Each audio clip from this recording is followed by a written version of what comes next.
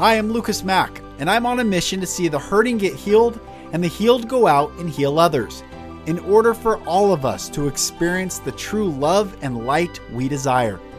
This podcast is me sharing my journey with you, so you don't feel alone in your journey. Welcome to the Golden Rule Revolution.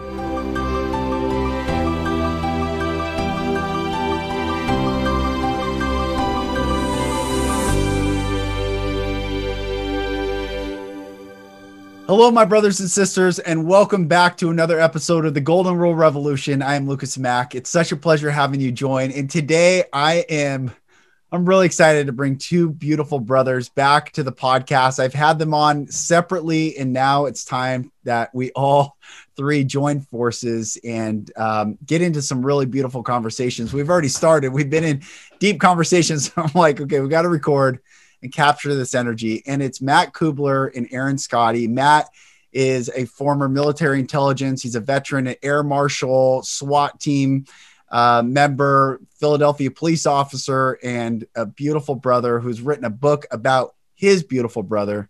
And I also have Aaron Scotti, who you have heard a couple times on the podcast, former executive producer in Hollywood movies, knows that world really well, left it to find truth as I left my world. And Matt, we're all coming together to find truth, to find love, to find beauty, to find freedom.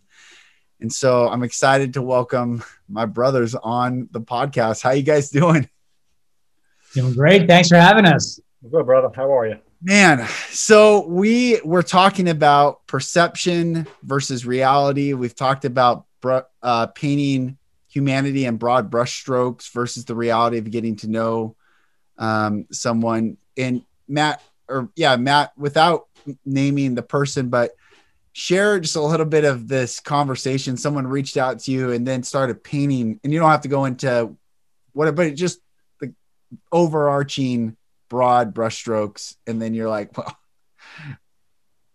yeah, it's so first of all, I have, as you both know, and now your audience will know, I have a pet peeve with broad brushes, right? So nothing is as broad as people want them to think it is, and whether that's race, whether that's government, whether that's religion, whether it's professions, or just general beliefs, nothing can be broadly stroked with a brush. Mm-hmm. Everything has nuances and specifications that are unique to that individual. And so I get this Instagram message from someone that we follow one another, and I don't even know how he and I became Instagram connected, but we are. And he lobbed out a couple like teaser things in the message, and then I engaged him, and it turned into this very broad mischaracterization of many different groups that he believes are responsible for the cabal, the end of the world, the cause of all of our pain, whatever his agenda is. And all I tried to do was, because several of them were me, like things I was involved with. So like for 30 years. So I've been, for people that want to know, I'm a 32nd degree Freemason. I've been in the Freemasonry for 25 years. Very proud of that. We do the things that I've done in Freemasonry, and the things that my lodge does and the state of Pennsylvania's lodges do is we go out and raise money for charities. We help our community. We do community cleanups. And his broad brush was Freemasons are the end of the world. The reason why we're in this cabal is because of Freemasonry. And trust me, I'm very well aware of all the literature that's out there about the association with the Illuminati and all that stuff, and the Jesuits. I get it. I'm not denying any of those things are in some way factual. I'm just saying that you can't say every Freemason is involved in the cabal, which is kind of what he was saying. Right. And I tried to educate him, and he didn't want to be educated because he doesn't care, because it would impact his broad brush strokes, right, in a way that would lose the argument. And then he went after cops, which I've been a cop for almost 30 years. And I said, well, I have something I can offer as far as that goes too. And he's like, well, it's they think they're better than everybody else. They think their lives are more valuable. And I said, well, that's actually fundamentally just not true. Right. I said, what I will agree with is that the same people that are directing law enforcement as far as our mission are the same people that are flooding inner cities with opioids and crack back in the 80s and providing both with the level of armaments that are required to fight one another. I do agree with that. But I won't agree with that cops in general aren't loving, caring servants of their community. I said they are. I said every day we may be pawns in an evil game. I don't know, but every day a cop goes out and saves somebody's life. Yeah. I said, so you can't make that broad stroke. And then the point of the whole thing was, I don't know why he was engaging me. I don't know what his intentions were. I don't know what but I had to tap out. I'm like, listen, dude, no offense. This is nonsensical. Right. It clearly shows your lack of intellect if you're not willing to have. I said, and you clearly knew that I was a cop and that I was a Freemason. That like those weren't just random. You hit the tail on the donkey, right? This was you knew, so you were trying to engage me in some sort of an argument. I said, which is fine. I'm going to educate you if absent your lack of intellect. So those are the things that I think in our world today we spend a lot of time listening to and paying attention to and believing in the broad strokes. Yeah. Which don't lead us to more freedom, which don't lead us to more love, which don't lead us to more light, doesn't lead to more peace. It just leads to more pieces in a way of just separating you and I. And Aaron, you were talking about what actor had to live with the broad brushstroke of a role that was the role of a lifetime, but ended up being the role of his lifetime. Yeah, Tony Goldwyn, who is now, he plays the president on Scandal, who everyone loves. And it's a super popular show and he's great. Everybody loves him now. But I did that show. I did 5 episodes or something. And he was saying that throughout his career, he had a really hard time because in the beginning of his career, he landed this huge role on this movie called Ghost, which I'm sure a lot of you know. It was a very popular film, but everybody loved Patrick Swayze. And they were really mad at the person who killed him in the movie, which was played by an actor named Tony Goldwyn. So this poor guy gets this big role on this big hit movie, and he can't walk down the street without people going, oh man, it's like people are having a hard time separating this, what they see through the screen with reality. I mean, Tony Goldwyn's a sweet man. And he was an actor who, did a really good job in that role. Yeah. And he's not the only one. I mean, you could look, what was the movie with the guy who played like a pedophile? And when he jumped in the pool, everybody ran out because they knew he was really, I forget what that movie's called, but he was really, really good in that role. And in life, you can't walk down the street without now being looked at funny because, a lot of these actors play these roles really well. Right. And then they get labeled as their character. So I think that happens to many people, and not because the movie industry isn't stupid, right? They're going to say, well, if you're cast as a cop, you're going to be playing like there's guys that they're always a cop. You're like, man, don't you branch out? Like what judge or right. Exactly. Get pigeonholed. Yeah. Right. And I think that's because they see the metrics are that they determine for how well an audience interacts or associates with certain actors in a movie or roles in a movie. I'm sure there has to be a metric for that. Well, it's repetition, just like everything else. Why do repetition glues you in more and more and more. So you keep seeing the same guy play the cop, you get used to that. Now, the actor likes it because they get to work all the time and make money, but then eventually they get to this place where they're like, I don't want to be pigeonholed and I want to play a doctor now. But coming up, sometimes they're like, well, man, you get to work. But then the audience gets to know them as one thing. And that kind of goes across the board with, education and drilling things to be memorized and words that we're seeing all over the place nowadays, the C19 thing, which I don't speak that phrase into existence, right. But you hear it, you see it everywhere because repetition will drill it in. So it's kind of, they use the same strategies across the board. It's any kind of marketing or advertising, right? Repetition is how we learn. So that's how we become programmed to just like we see that and we know, okay, that's the box we put it in. So look at how the media is portraying police officers right now. That's why somebody like this is going to come at you and say, you're a cop, you're bad, you go in this box. Because I know where cops belong because the media told me.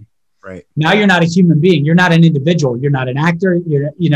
Right. You are just, oh, you're that person or you're that cop. So you go in that box. And I think, sorry, man. I was just saying, I've been thinking more along the lines of like the guy that reached out to you was saying that the Jews, it's the same narrative of Jews. Well, if the Jews were that powerful, then why would they allow themselves to be targeted as the cause of the problem?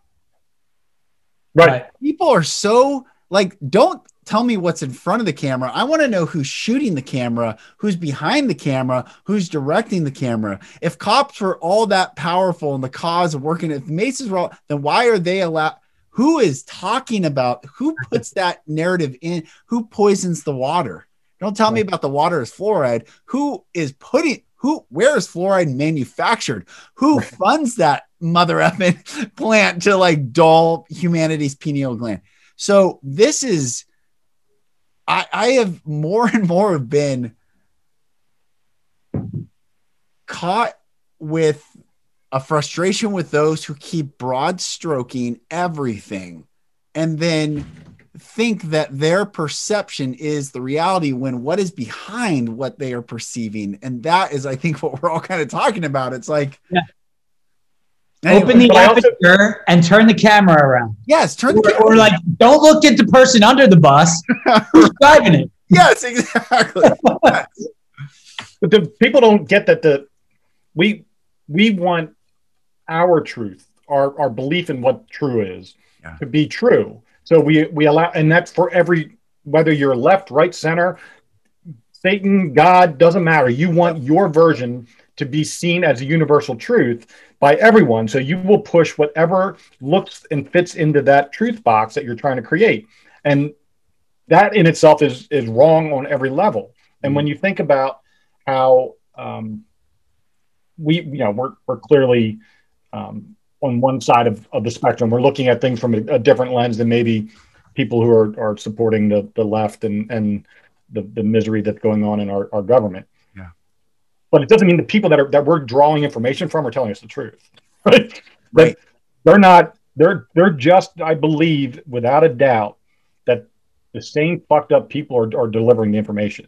Yes. Like it's not where you get opposition. Right. It's not CNN is the evil and then Fox is good. They're all fucking evil. Yeah.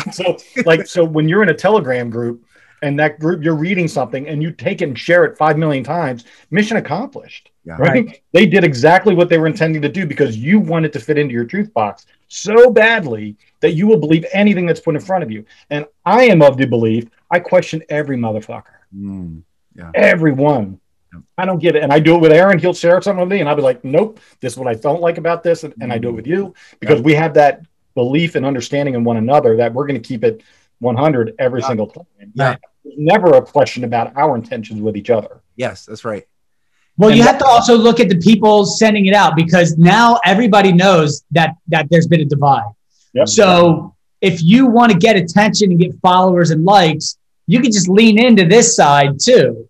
And go, oh, this, that, and the other. And then that discredits the truth. Because it's pretty obvious that there's something going on out there that is more about controlling the population and stuff than it is about healing the population, right? I know that's a broad stroke, but it's becoming pretty obvious. But somebody can lean into that and give different information and like play into that. But they've these shitty quality and they're not really making a ton of sense. And they're just saying, oh, I'm going to go sue the CDC. And we're all doing it to get people fired up going, yeah, finally somebody's doing it. And then just, again, they're just blindly following that narrative. And then when that gets discredited, the whole thing comes down. And then they go back to go, oh, trust the media. And everybody loses there. Yeah, that reminds me when I started Fourth Avenue Media when I was almost 27, but I was 26 years old. just left the newsroom at the ABC affiliate in Seattle. Didn't really know what I was doing. It's 2008. So I had the idea. During a recession. Yeah. During the recession, I was like, oh, it reminded me of that movie Liar Liar when he's beating himself up in the bathroom. Guy's like, what are you doing? It's like, I'm kicking my ass. Do you mind? That's what my business strategy was like at the beginning. But I in this office. All right. I was in this old building in downtown Bellevue where I had my company, and I was working late all the time. And this I've never seen more wrinkles in a face, weathered guy shared an office next door. And he was talking to me one night in the break room. He's asking me about myself. And I said, well, what do you do? He's like, I do a lot of properties around the country, but I also am an attorney. And he goes, and I was walking out, I'm like, have a good night. He goes, I want to tell you one thing before you go. Even if you win a lawsuit, you don't win a lawsuit. And I was like, what? He goes, don't forget that. And I was like, okay. And the guy's name's Bill. I'll never forget he said that. And it makes me think like, yeah, we're going to go fight the CDC, but you get into that system, you actually don't win. Right. Even if you win, because someone loses, and win-lose is lose-lose. And that's what we have to, I don't know how humanity will do this, but win-lose is lose-lose. That's what we need to remember. Well, fighting is not living. That's the thing. Imagine how many years of soul-sucking energy it takes to go fight a lawsuit. That's exhausting. Yeah. Just like the way life is set up. You go to grade school to prepare for middle school, to prepare for high school, to prepare for college, to prepare for a career, to prepare for retirement, which is what they do to horses. Yeah. None of preparing is living. So when do you live? That's profound. That's that's got to be on a fucking t-shirt, I think, right? That's right. Bye. Exactly. It's I've been, and Aaron knows this, and Matt, I don't know if you've watched any of John Levy's videos and John Levy's channel, but it's this guy that shows photos of buildings and then asks a simple question. Did this building get built by the people we're told that it got built by? Did Salt Lake City and all the amazing layout and grid of that city with these temples and this, even in Philadelphia, the hall at every capital, we're told that cowboys or people in wagons built these things. And same thing for the pyramids. The pyramids, right. The same thing. Pyramid, yeah. He doesn't have to take it back. He's like, even in North America, we're told that people in wagons had the ability to make that. And that question, I don't want to go. I mean, if anyone listens, I really recommend diving into his videos. It will make you pause on everything that you think you know as truth. And I was talking to someone this morning. She said that Europe, she's a John Levy fan, and she said that where did these people go? The people that knew themselves. She goes, the people that built these buildings knew themselves. They knew why they built these buildings. It wasn't like, our country's forming and we're spending all this money building these Capitol buildings. Well, where did all the tax dollars come from? Oh man, America must have just been rich as hell, just building ornate marble cathedrals and calling it government buildings. And she said, but the people that built those used to eat with silver, true silver, and drink out of crystal because they knew the frequency of these things and everything they did. And it blew my mind. I'm like, dude, we're fighting over our cops bad, and we're walking by things that we can't even explain logically today. And we think, and this is the people that paint in broad brushstrokes. You think you know? Bro, you don't know I don't know anything. And the more I learn, isn't that the old adage Plato said, or Aristotle said, or somebody said, the more I learn, the less I know. It's like, yeah, we know nothing. So be conscious and be present and to love. And I don't know where it's going other than think questioning everything. That's the only absolute. The only absolute is we know nothing. Yeah. And the we question, know, I mean, right. we know this much. Yeah. Right. We're here to ask questions and expand. Yeah. There is no right. So, we're right. We're all done life. Yeah. That doesn't happen. We don't get there. Question, expand. We're actually creating. We're here to create and expand. We're on the leading edge of creation when we ask questions. And then the vibration of thought turns into a physical reality eventually when the vibration is strong enough. Gives me chills. Yeah. And I think that's a great point, because there are people trying to create that vibration and that reality through non-connection, right? I'm going to follow somebody on Facebook and I'm going to believe in everything they say, or they're my go-to. There are people who think I'm their go-to. And I want them to know that when we connect, me and you individually, that's when I have value to you. Not when I put out a blanket video or a post, or I share something online or whatever. It's when something attractive about me happens inside of you, you go, I want to pay attention to this person. And then you and I have a connection. That's when we raise that frequency up, not through this blanket broad stroke brush of information that people think they are now in the know because they follow 355 Telegram channels. Like that's not how you do this. It's like the Facebook old ladies. I unfriend you. I'm taking you off my wall. Like it's like right. A physical wall. Like that's not how this works. That's not how any of this works. Right.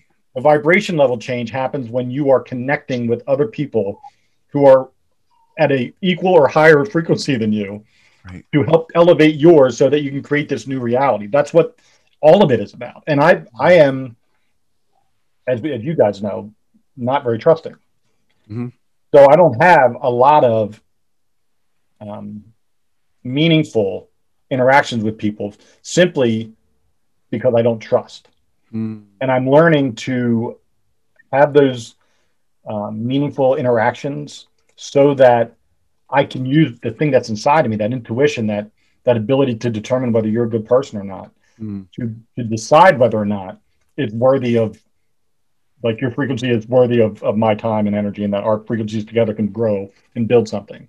Yeah. And I think that's where the three of us connect, is that we have that building component off of one another because our frequencies are so high. Yeah. And in certain areas, mine's higher than yours and vice versa. 100%. And that's how the growth component, that reality creation that Aaron just talked about, happens. And that's, I don't want to say the word should, but it feels like it fits. It's like, that's how it should be though. We went over to some friends last night, and he's a carpenter, craftsman, really cool guy, hunter. I just love this guy. He's very strong in who he is.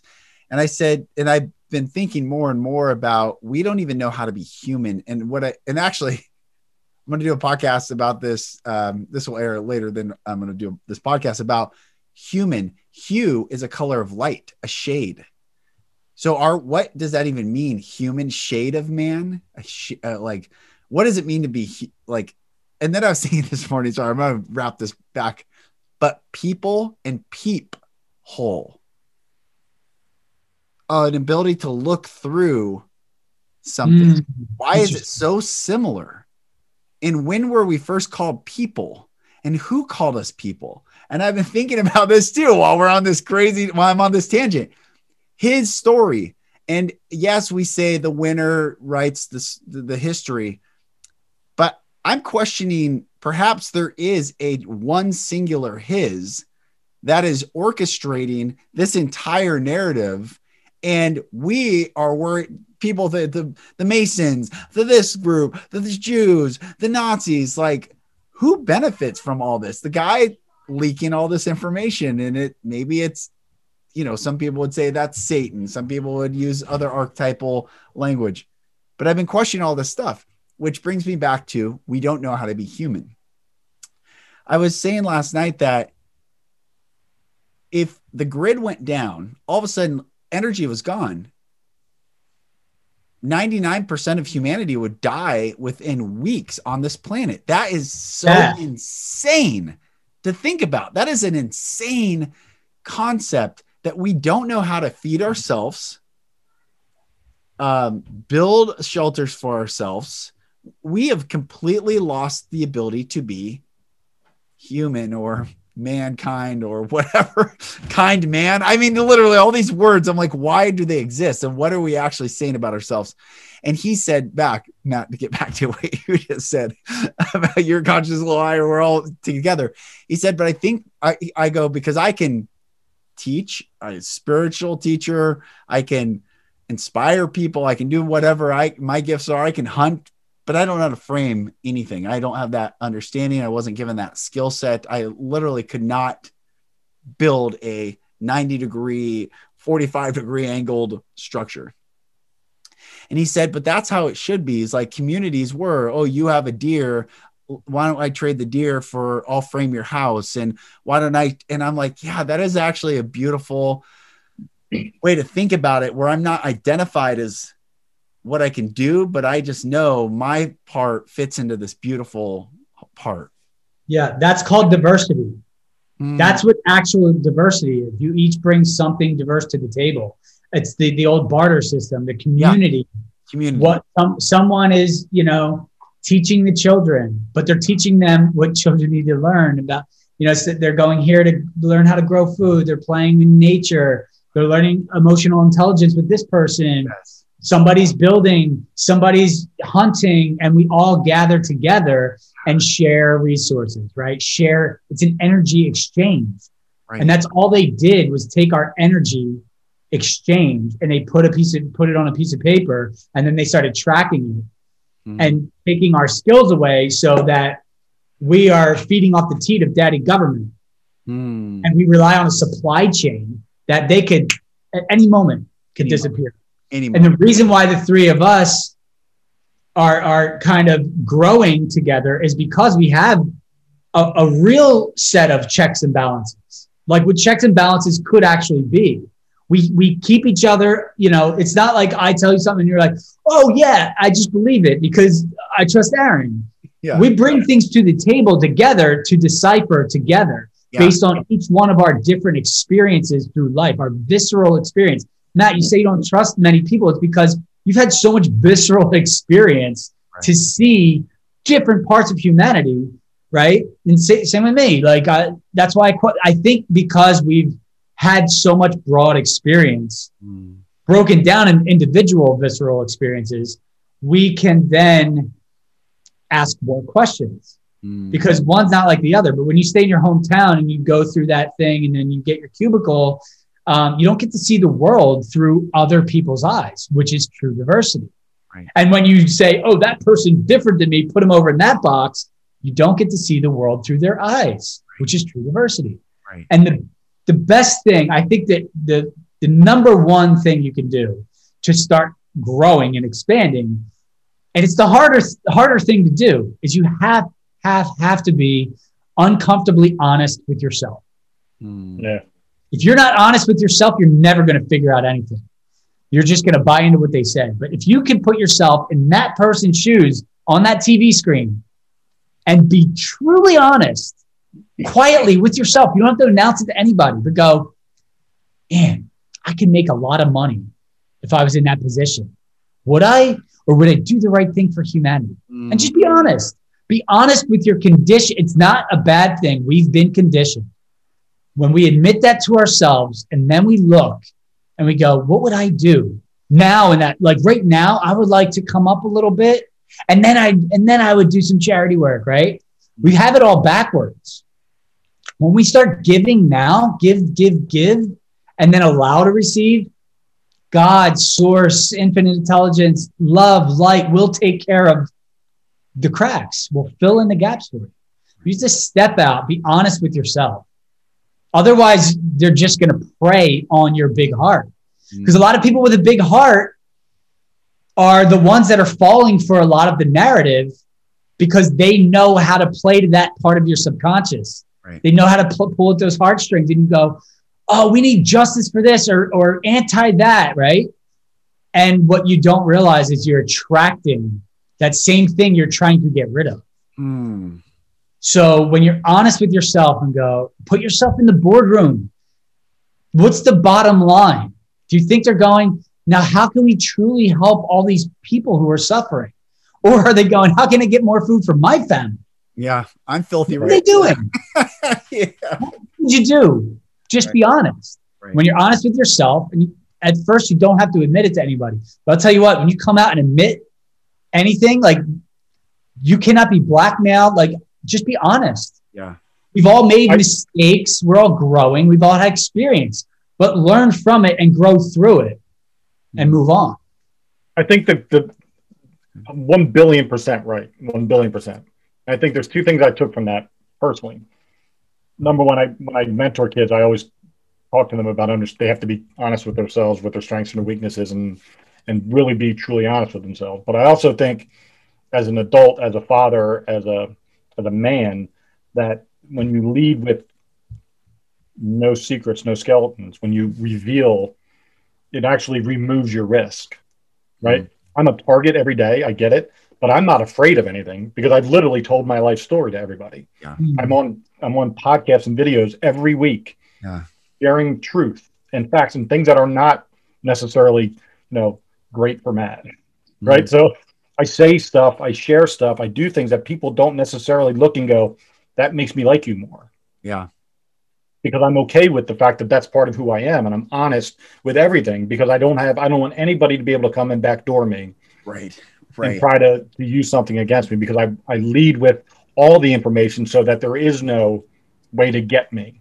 And I hate to be in that mindset, but that's kind of why I do it. But then secondly, I think as parents, and we're all parents, I'm further along in the parenting journey than you guys are. But I think when you realize that you're responsible for the information, the content, the emotional intelligence, the morals, everything that is going into that young person's mind from the minute they take their first breath to the day they take their last breath, or you take yours, that intentional parenting process has to be a priority. And if it's not, we're sending out imperfect beings into the world who are ripe for manipulation. Yeah. And one of the greatest compliments, but it was done as an offhanded jab at me, was, how did I send my daughter off? She's 23 years old. She's a teacher working in an industry where, clearly it's more liberal than not. Yeah. But how did I send my daughter off to college and have her come back even more conservative than she was when she left my home? And I said, I've spent the last 18 years of her life putting information and molding her and creating her into this being based on her, allowing her to have certain life experiences, allowing her to see her mother and I, how we are with one another, how we are in our jobs, how we are with our work ethics, how we communicate. All of those things are repetitively, like MK Ultra, put into my daughter's brain with a purpose. Yeah. And I think when we allow, there's this fictitious belief, at least I believe so, that we've got to allow our kids to just experience life as it comes to them. And I think that is so reckless. Yeah.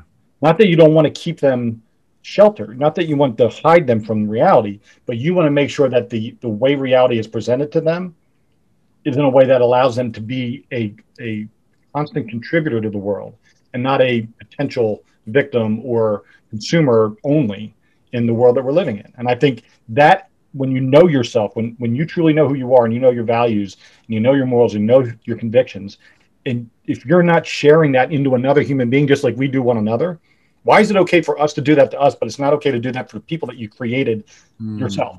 Right. And I think that's where there's this misconception that parenting is something that is sort of like a supervisory role, right? That you're not a direct influencer on them. You're just supervising their existence. It's bullshit. Right. They are 100% my responsibility until they are out in the world contributing. Everything that they are or do is a direct result of what I did or did not do. That reminds me of the saying, I don't know who said it, but usually I like to quote who says it, but maybe you guys know.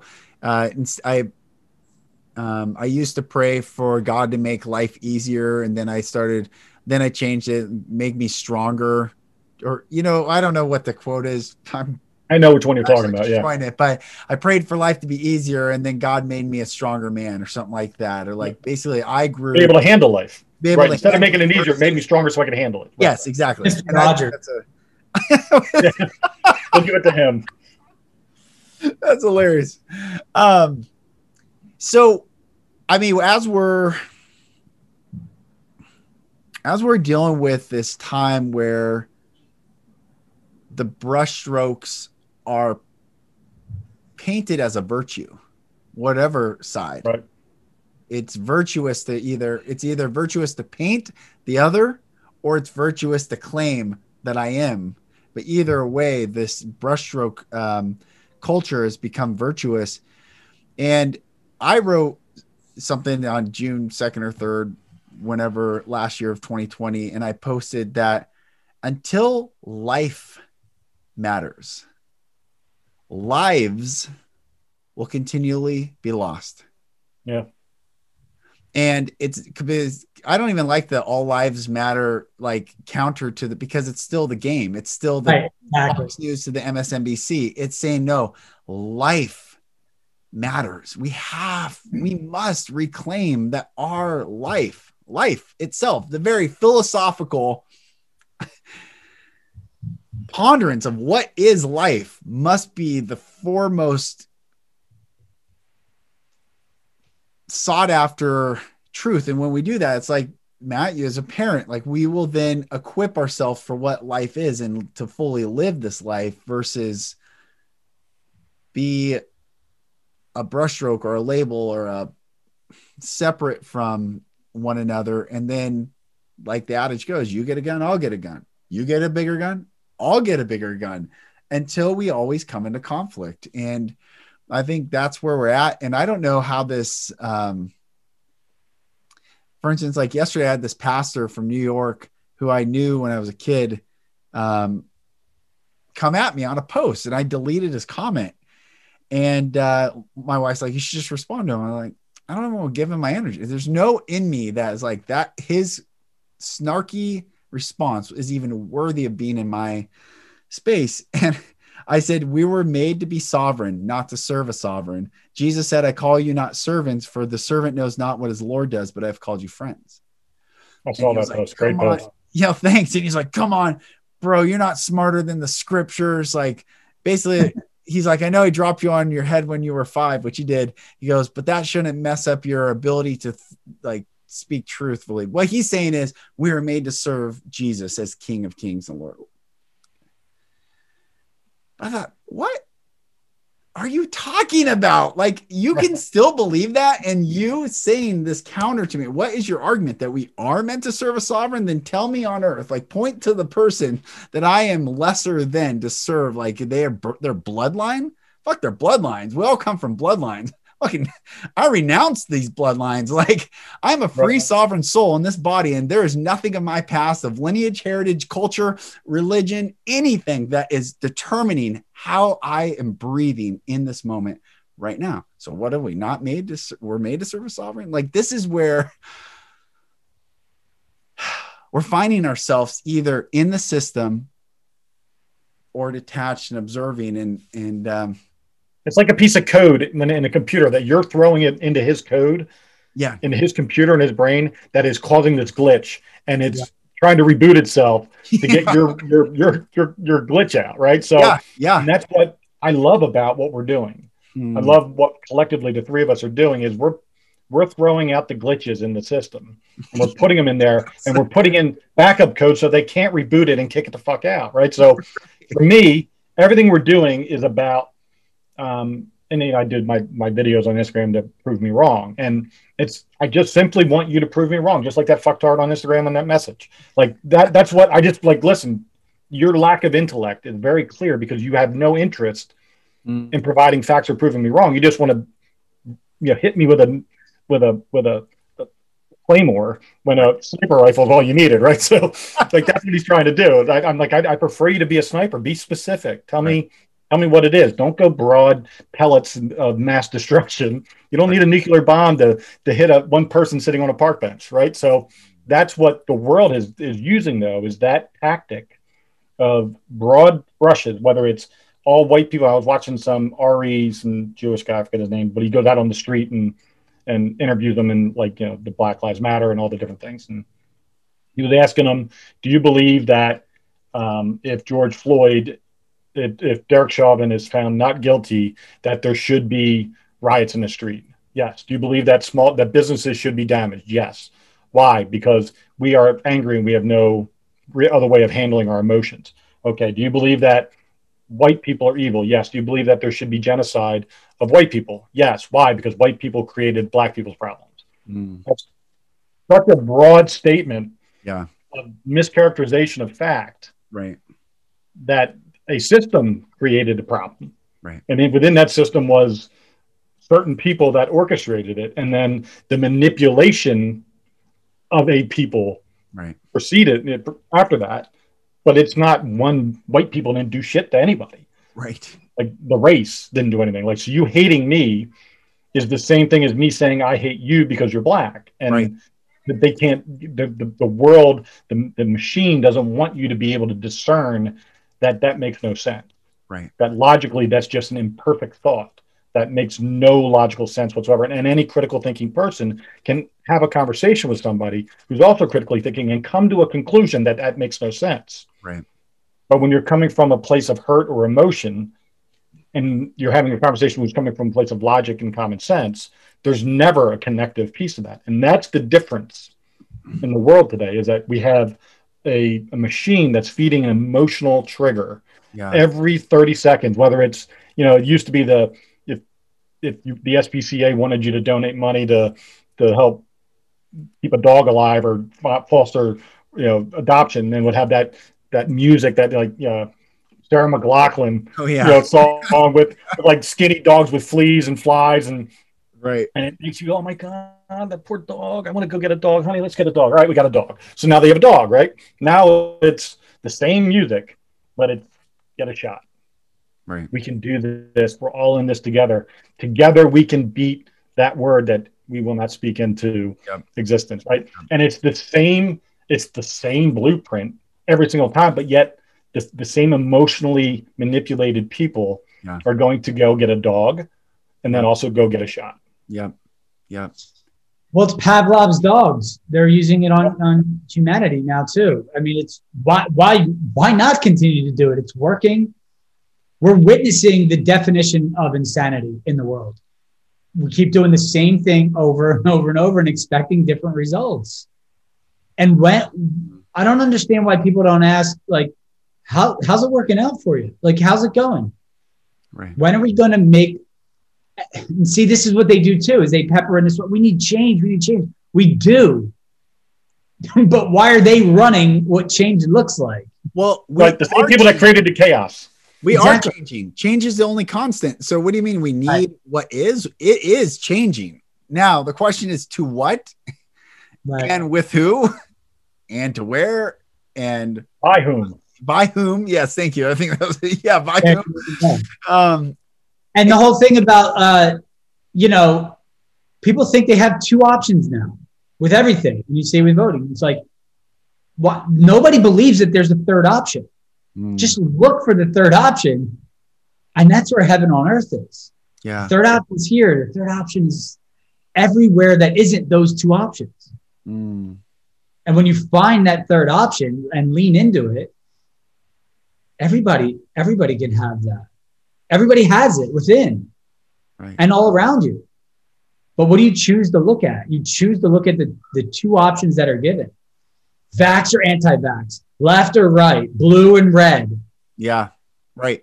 And then mask, anti-mask. Oh, so I've been thinking about the Matrix a lot lately and like what actually the movie is saying. And, Morpheus gives the option. Now, Morpheus, someone who shapeshifts, a morphine creature, a shape-shifting creature, offers to this new one that is awakening the option to take the blue pill and go back to sleep, and you'll wake up as if it never happened and continue your life, or take the red pill. I will show you the truth, and life will never be the same. But who manufactured the pills? And there was the architect, and then who allowed the architect? So what it doesn't do, I'm like, okay, there's the architect, there's the AI machines that are harvesting humans, but that's a closed loop. If you tell me one created the other, I don't believe that. Like what allows beyond that? What is the air? What is the molecules? What are, like, there's something always before something.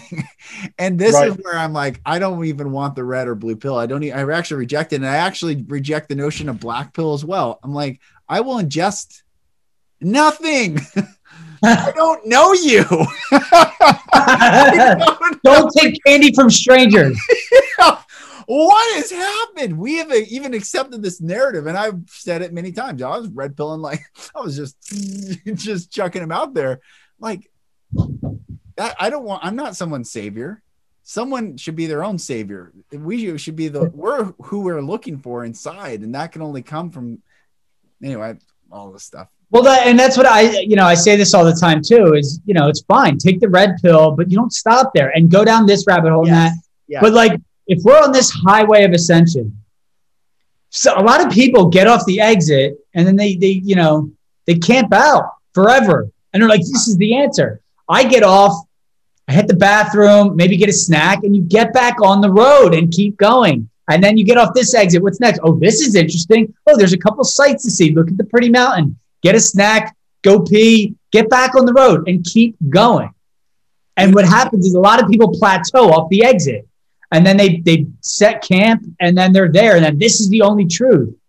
But again, then you're done. So you're done life. And this is the answer to everything. There is no answer. We're constantly expanding and evolving. If anything is possible and everything is possible, think about those words. What does that word mean? Everything, anything. It's endless. There's an endless universe. What does that mean? Endless. It never ends. Right. So we live in a world where we're looking for closure because of what Hollywood movies tell us and religion tells us and all these boxes, that we're going to get closure. You're never, ever going to get closure. And it's time to be okay with that. I'm satisfied with where I am and I'm eager for more. And that will always be the state you're in. But you got to be eager for more, not like, oh, what's coming next? And, This reminds me of a story of, I forget which tower he was in, but I met a guy who survived 9/11 who was in one of the Twin Towers, and I don't recall which one he was in, but he was way up there. I want to say like in the 80s, somewhere in the 80s. I think that sounds familiar, like floor 86. And they were going down the stairwell and it started filling up with smoke and people couldn't breathe. And so at one floor, I'm probably butchering the numbers of the floors, but it felt like floor 50 something, people couldn't breathe. So they pushed these doors in and they busted in the flow to get fresh air. So he's now going with a sea of people in the flow to get fresh air. And something told him, turn around and keep going. And so he had to fight against the current of all these people wanting fresh air. And he kept going down, and had those people kept going down, they would have been alive. He ended up living, obviously. And those people didn't. And, or a lot of them didn't, but I've never forgotten that story of like, I'm always leery of when the current goes one way. I'm like, wait, where's the other way? What is happening? Like, and this is the same thing, questioning. And I don't know. The beautiful part of it all is that, and you're absolutely right, Aaron, with the red pill and people just plateauing and getting off an exit.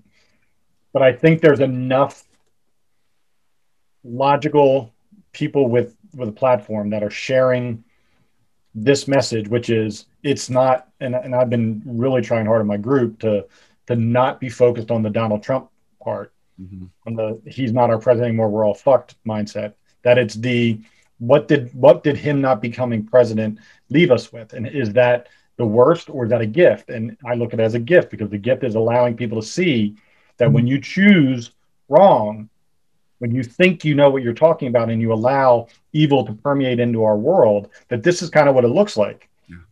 And when you allow that to be seen, and then you have the people who are explaining it on a constant level, always, and the fact that we're not we're not red pill or blue pill. We're let's just figure it the fuck out until it infinity. Like, I'm never going to stop asking questions. I'm never going to stop being counter to whatever the media or the mainstream life says I should be. I'm going to go the opposite direction because my instincts tell me that's not safe. Yeah. Yep. And that comes from experience. That comes from bouncing stuff off of people you trust in your circle. That's what growth is. It's not, and it's sad because I have people that I love, like I would die for, that are in my life, that are not really in my life, but they've been in my life my whole life. And they're people that I just love that are so unwilling to even think about the concept of what you're living in isn't really where you should be living your life. Like, that's not real. That's not it. It's not work Monday through Friday, 9 to 5, go to your job, come home, have a meal that's processed, to the nth degree, watch some mind-numbing TV, have a drink, go to sleep, wash, rinse, repeat. On the weekend, cut your grass, go to a baseball game, Monday, wake up, do it all over again. That can't be life. It just can't be. That makes no sense to me. And I don't know how it would make sense to anybody who is simply just asking questions. That's all we do. We don't have the answers. We certainly are not. We're not oracles, right? But we're smart enough to know that can't be it. Right. And that's why religion interests me. Like, people are like, oh, I just believe in God or Jesus or Buddha or whoever. I'm like, okay, well, why do you believe in them? Because I was told to. Well, I'm seeking it. I ask questions. I ask God. I look for signs. I speak to people who are of the faith, who are trying to do the same thing as me, and I learn things from them that I didn't know before. Like, that's what life is. Yeah. Life's not just sitting and being. Life's not wash, rinse, repeat. If it's wash, rinse, repeat, get me the fuck out of this life. Yeah. Seriously. Yes, that's right. Well, what you said too, seeing what's going on now, we have an opportunity to see what evil looks like. You can't heal until you actually feel it, right? So people need to feel it.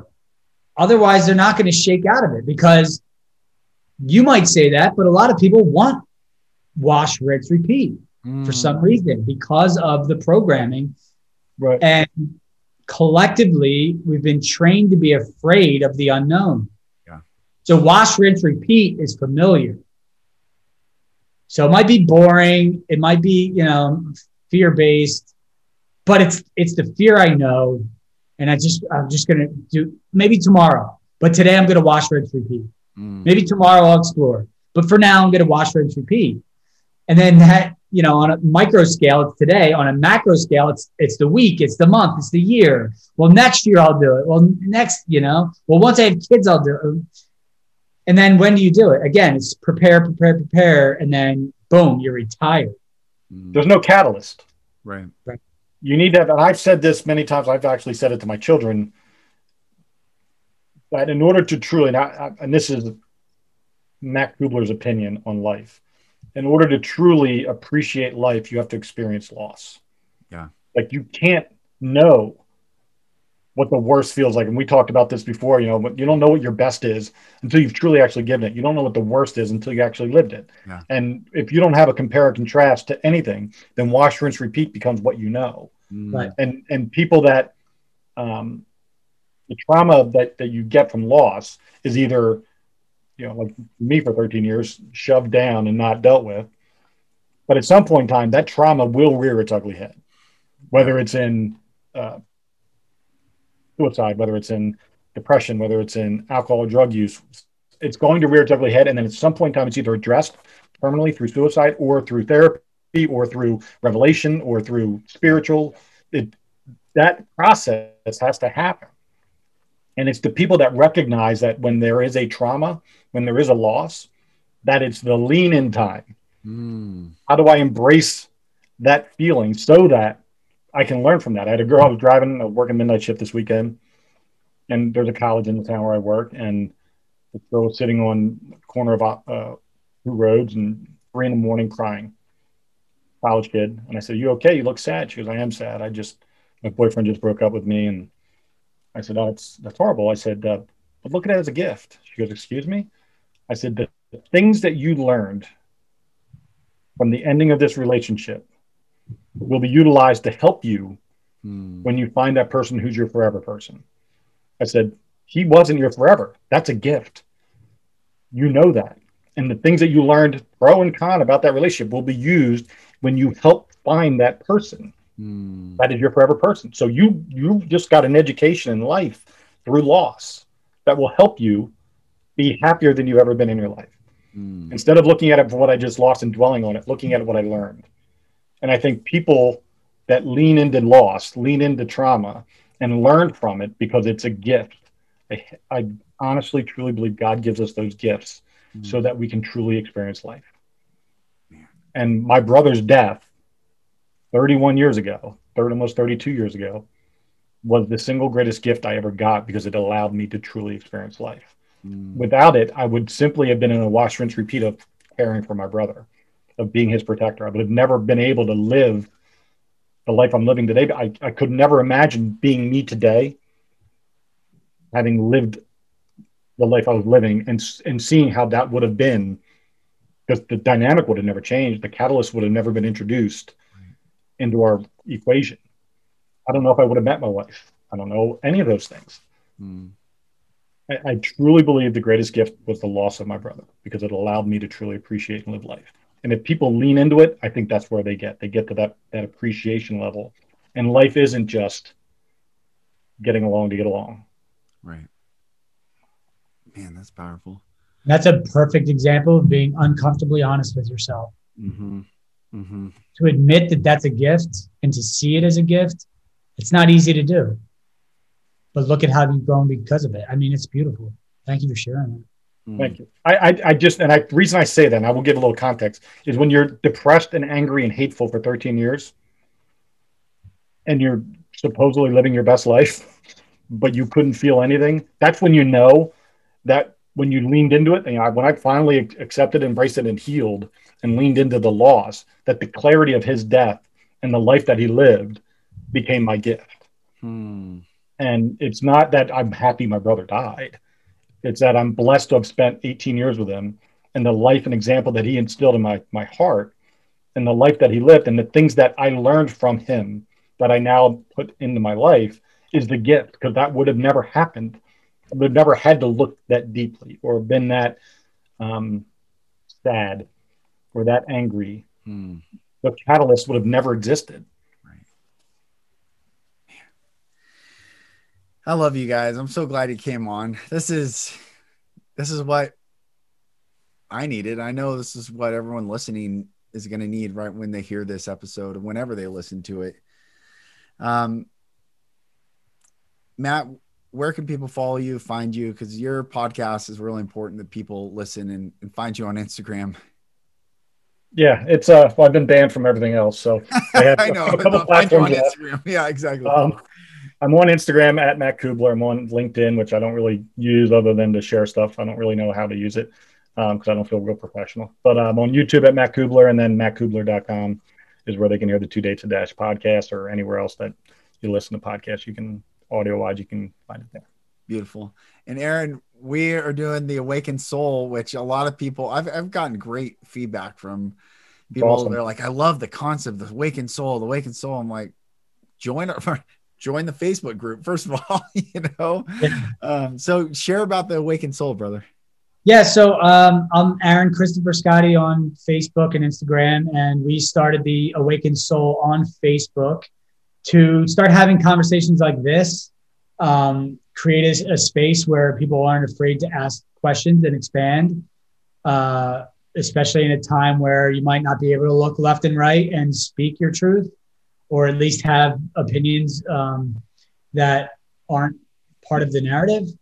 So we started that, and that's been growing. We have a mailing list that we're starting now as well, because we're probably going to expand very soon.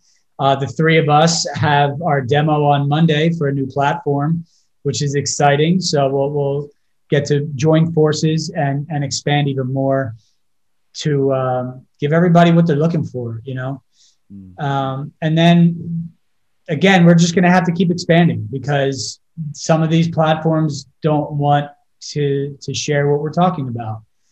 And if you feel that way, just come find us there to start. And we'll continue to expand with you guys. Love it. I love it. Well, Aaron and Matt, thank you so much for coming on. And brothers and sisters, wherever you are in this journey, everything that we have just shared was just our experience of what we're going through, what we're processing, what we're feeling, what we're thinking. I mean, I was even questioning why people are so close together. So I share these, and we share this stuff to give you permission to feel, not that you need it, but at least you know that there are other people expanding, questioning, and not just taking the default narrative of what we're told as truth, but to actually question it all. And that, I find, is what sovereignty truly is in exercise, is to question everything and to come back to the place where if you can breathe more deeply, if you feel more grounded, if you feel more peace, then you know it's true. And anything that detracts from that, let it go, because it doesn't belong in your world any longer. I'm so thankful you all listened. Thank you. Make sure you subscribe, like, share this podcast. And as always, thank you for listening. I'm Lucas Mack. This is the Golden Rule Revolution, and I'll talk to you on the next episode. Thank you, brothers and sisters, for listening. For support in your journey, go to my website, lucasmack.com.